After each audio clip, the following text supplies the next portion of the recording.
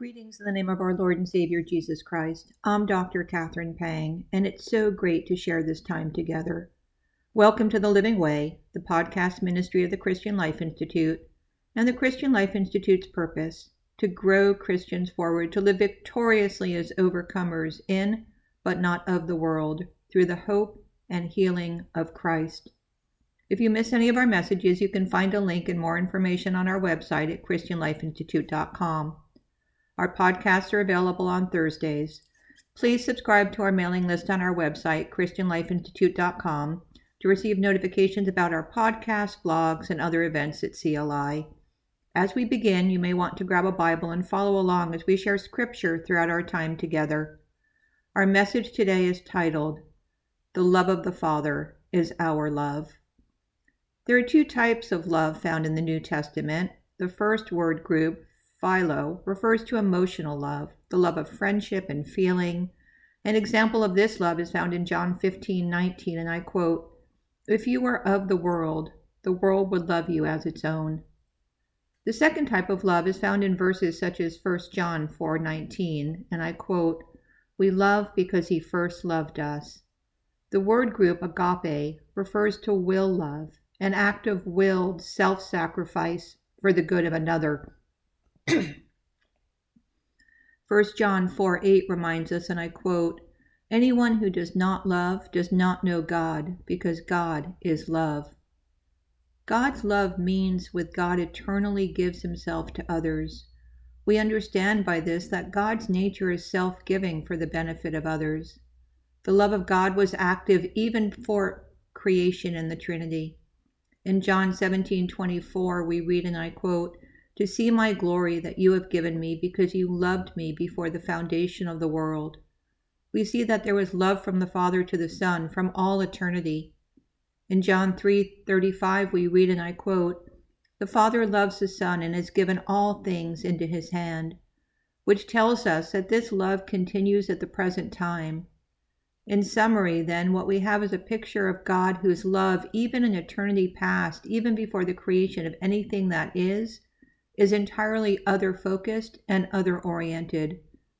Self-giving love characterizing the Trinity finds expression in God's relationship to mankind and even to sinful man. God's love is demonstrated by the sacrifice of the Son. In 1 John 4:9 and 10 we read, and I quote, "God sent his only Son into the world so that we might live through him. In this is love, not that we have loved God, but that he loved us and sent his Son to be the propitiation for our sins." Paul writes in Romans 5:8, and I quote, "God shows his love for us in that while we were yet sinners, Christ died for us." John also writes, as we're very familiar in John 3:16, and I quote, "For God so loved the world that he gave his only Son, that whoever believes in him should not perish, but have eternal life." God has a special kind of love for those he foreknew. In Deuteronomy 7:6 and 8 in the Old Testament we read, and I quote, "For you are a people holy to the Lord your God. The Lord your God has chosen you to be a people for his treasured possession out of all the peoples who are on the face of the earth. It was not because you were more in number than any other people that the Lord set his love on you and chose you, for you were the fewest of all peoples.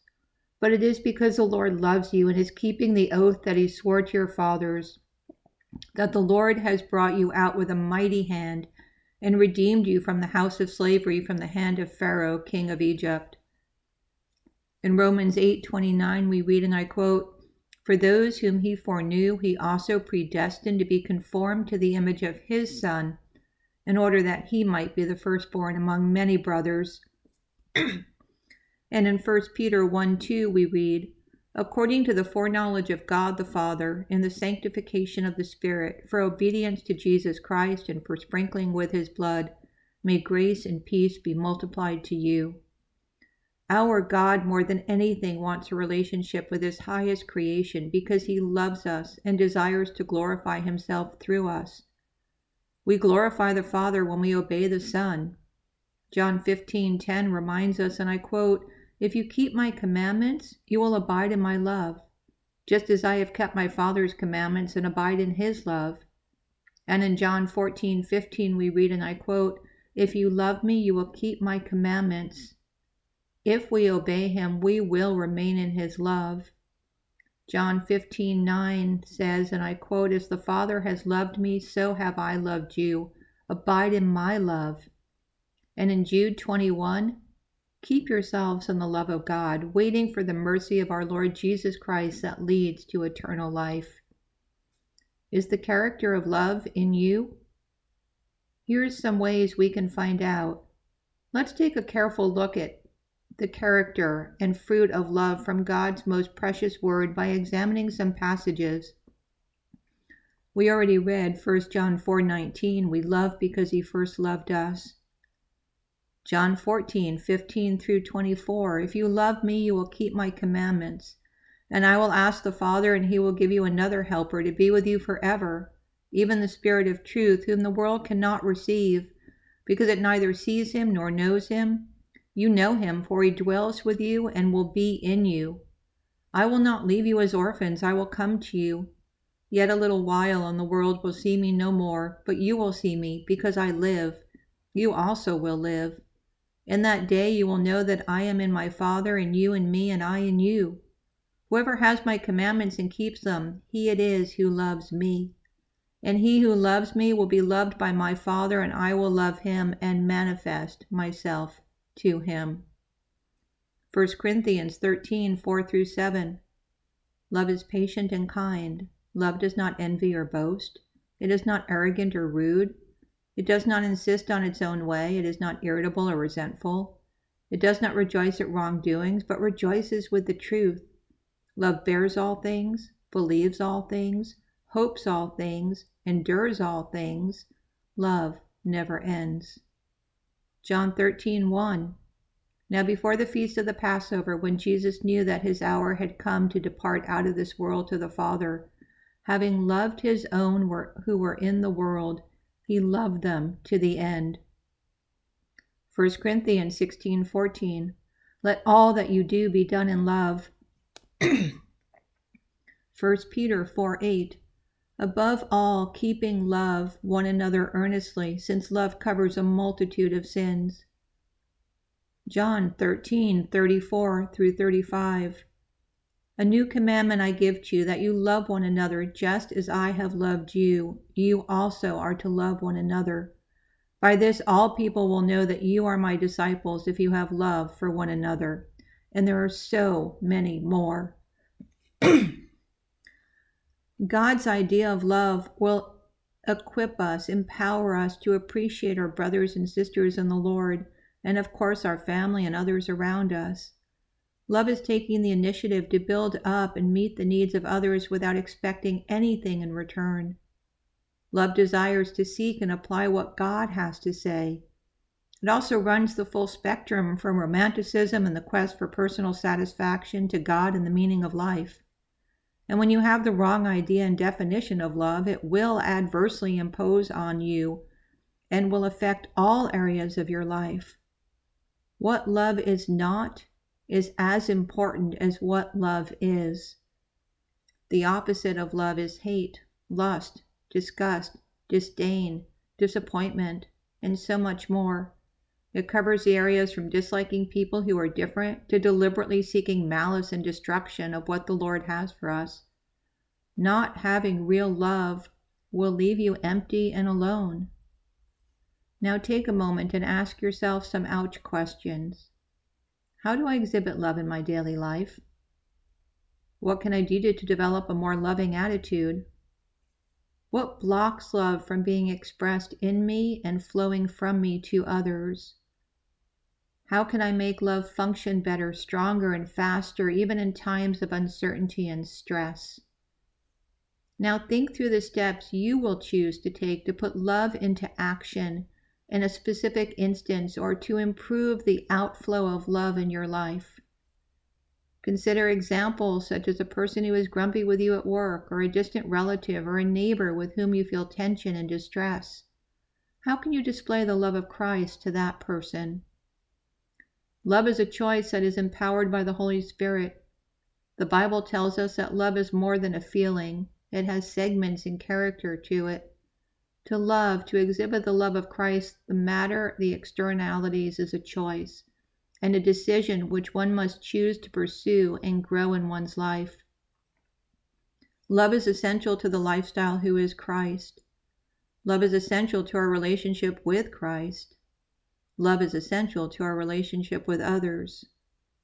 If we never choose to make love a character commitment, we are prone to act from a place of fleshly self-interest.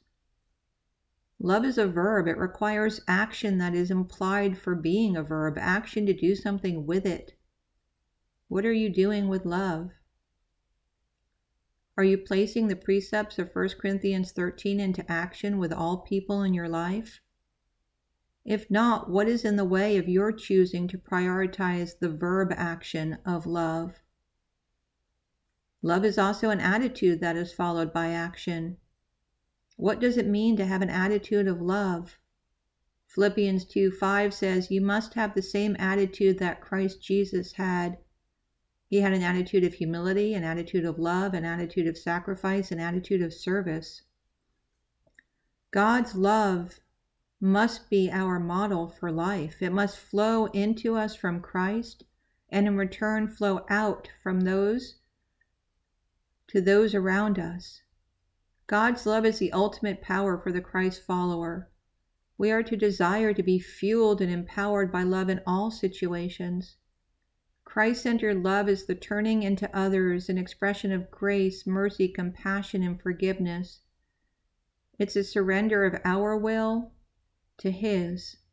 Because if love does not take us beyond our self-interests, then as the passage of 1 Corinthians 13:3 would say, we become just a noise that has no reason or purpose.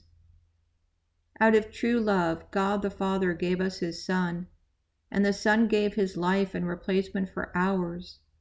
The Son sent the Spirit to give us power, that we could be consumed with extreme joy and gratitude for what God has done for us and continues to do in us. Remember John 13:34. A new commandment I give to you, that you love one another just as I have loved you. You also are to love one another. Why are people so hard to love?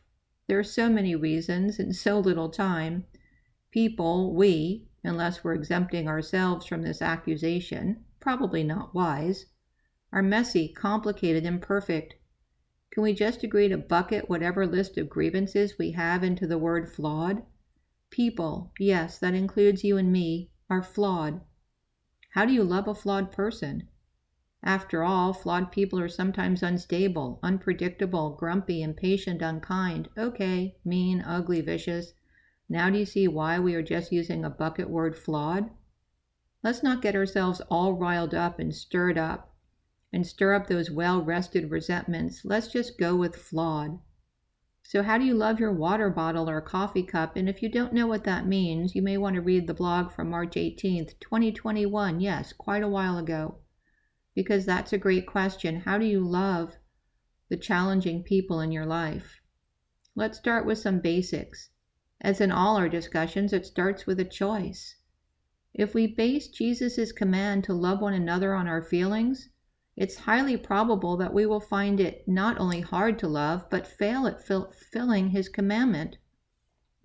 If we base Jesus' command to love one another on our human ability, it's highly probable that we will find it not only hard to love, but fail at fulfilling His commandment. If we base Jesus' command to love one another on our past, it is highly probable that we will find it not only hard to love, but fail at fulfilling His commandment. However, but God, if we base Jesus' command to love one another on His work in us, it becomes highly probable that we will find it easier to love and succeed in fulfilling His commandment.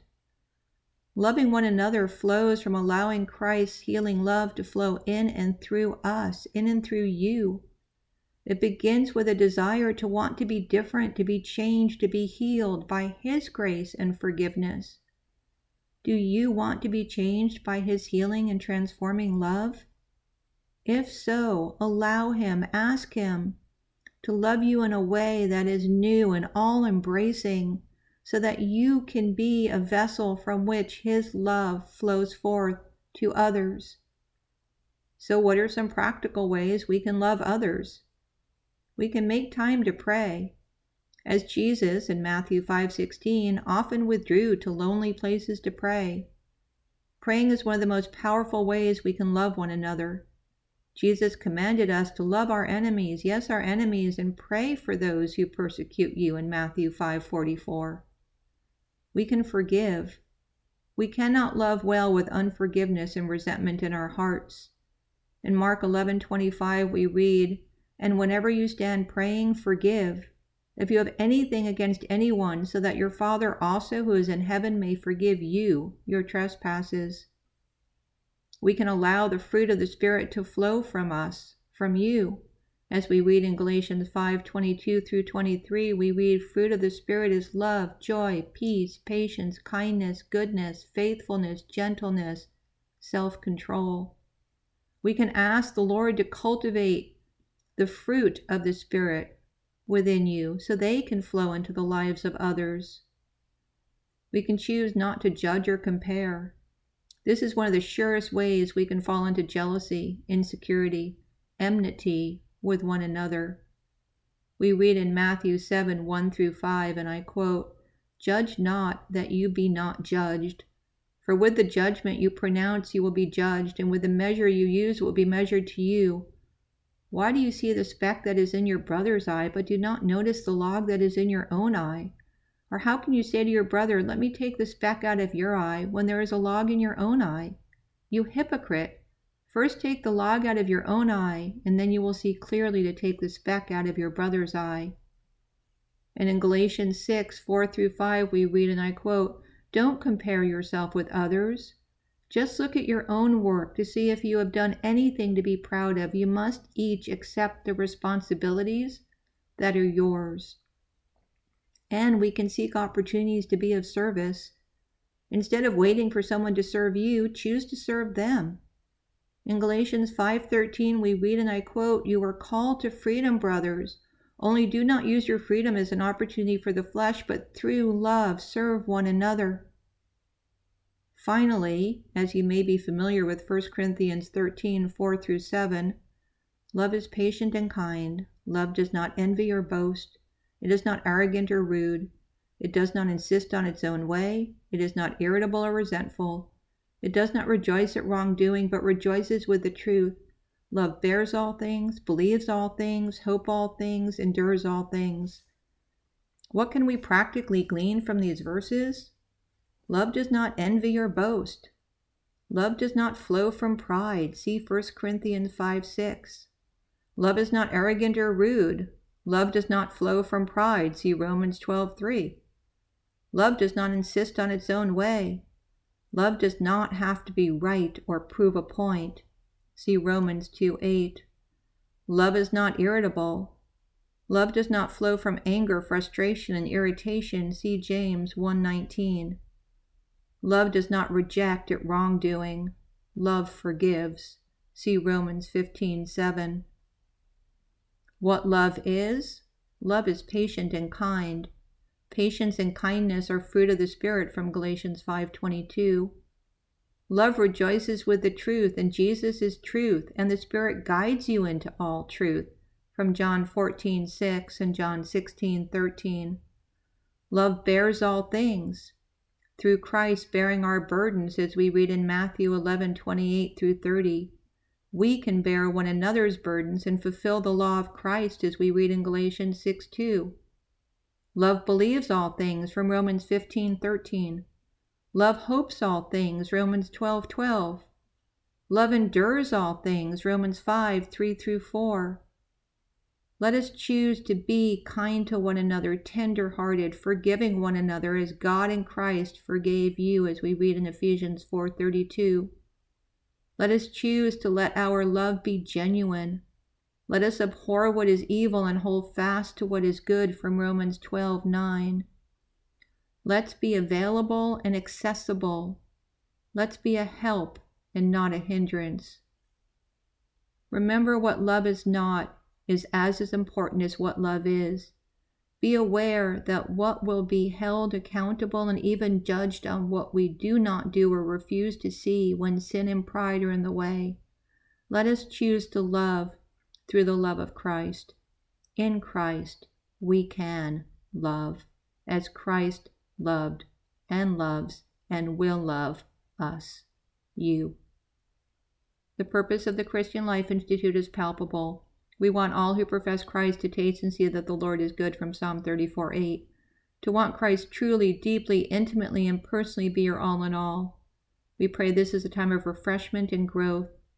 Thank you for joining us for The Living Way, presented by the Christian Life Institute. Our podcasts are available on Thursdays. Please subscribe to our mailing list on our website, christianlifeinstitute.com, to receive notifications about our podcasts, blogs, and other events at CLI. We value your prayers. We value your support. Please send any emails to admin@christianlifeinstitute.com. I'm Dr. Catherine Pang. Thank you so much for joining us.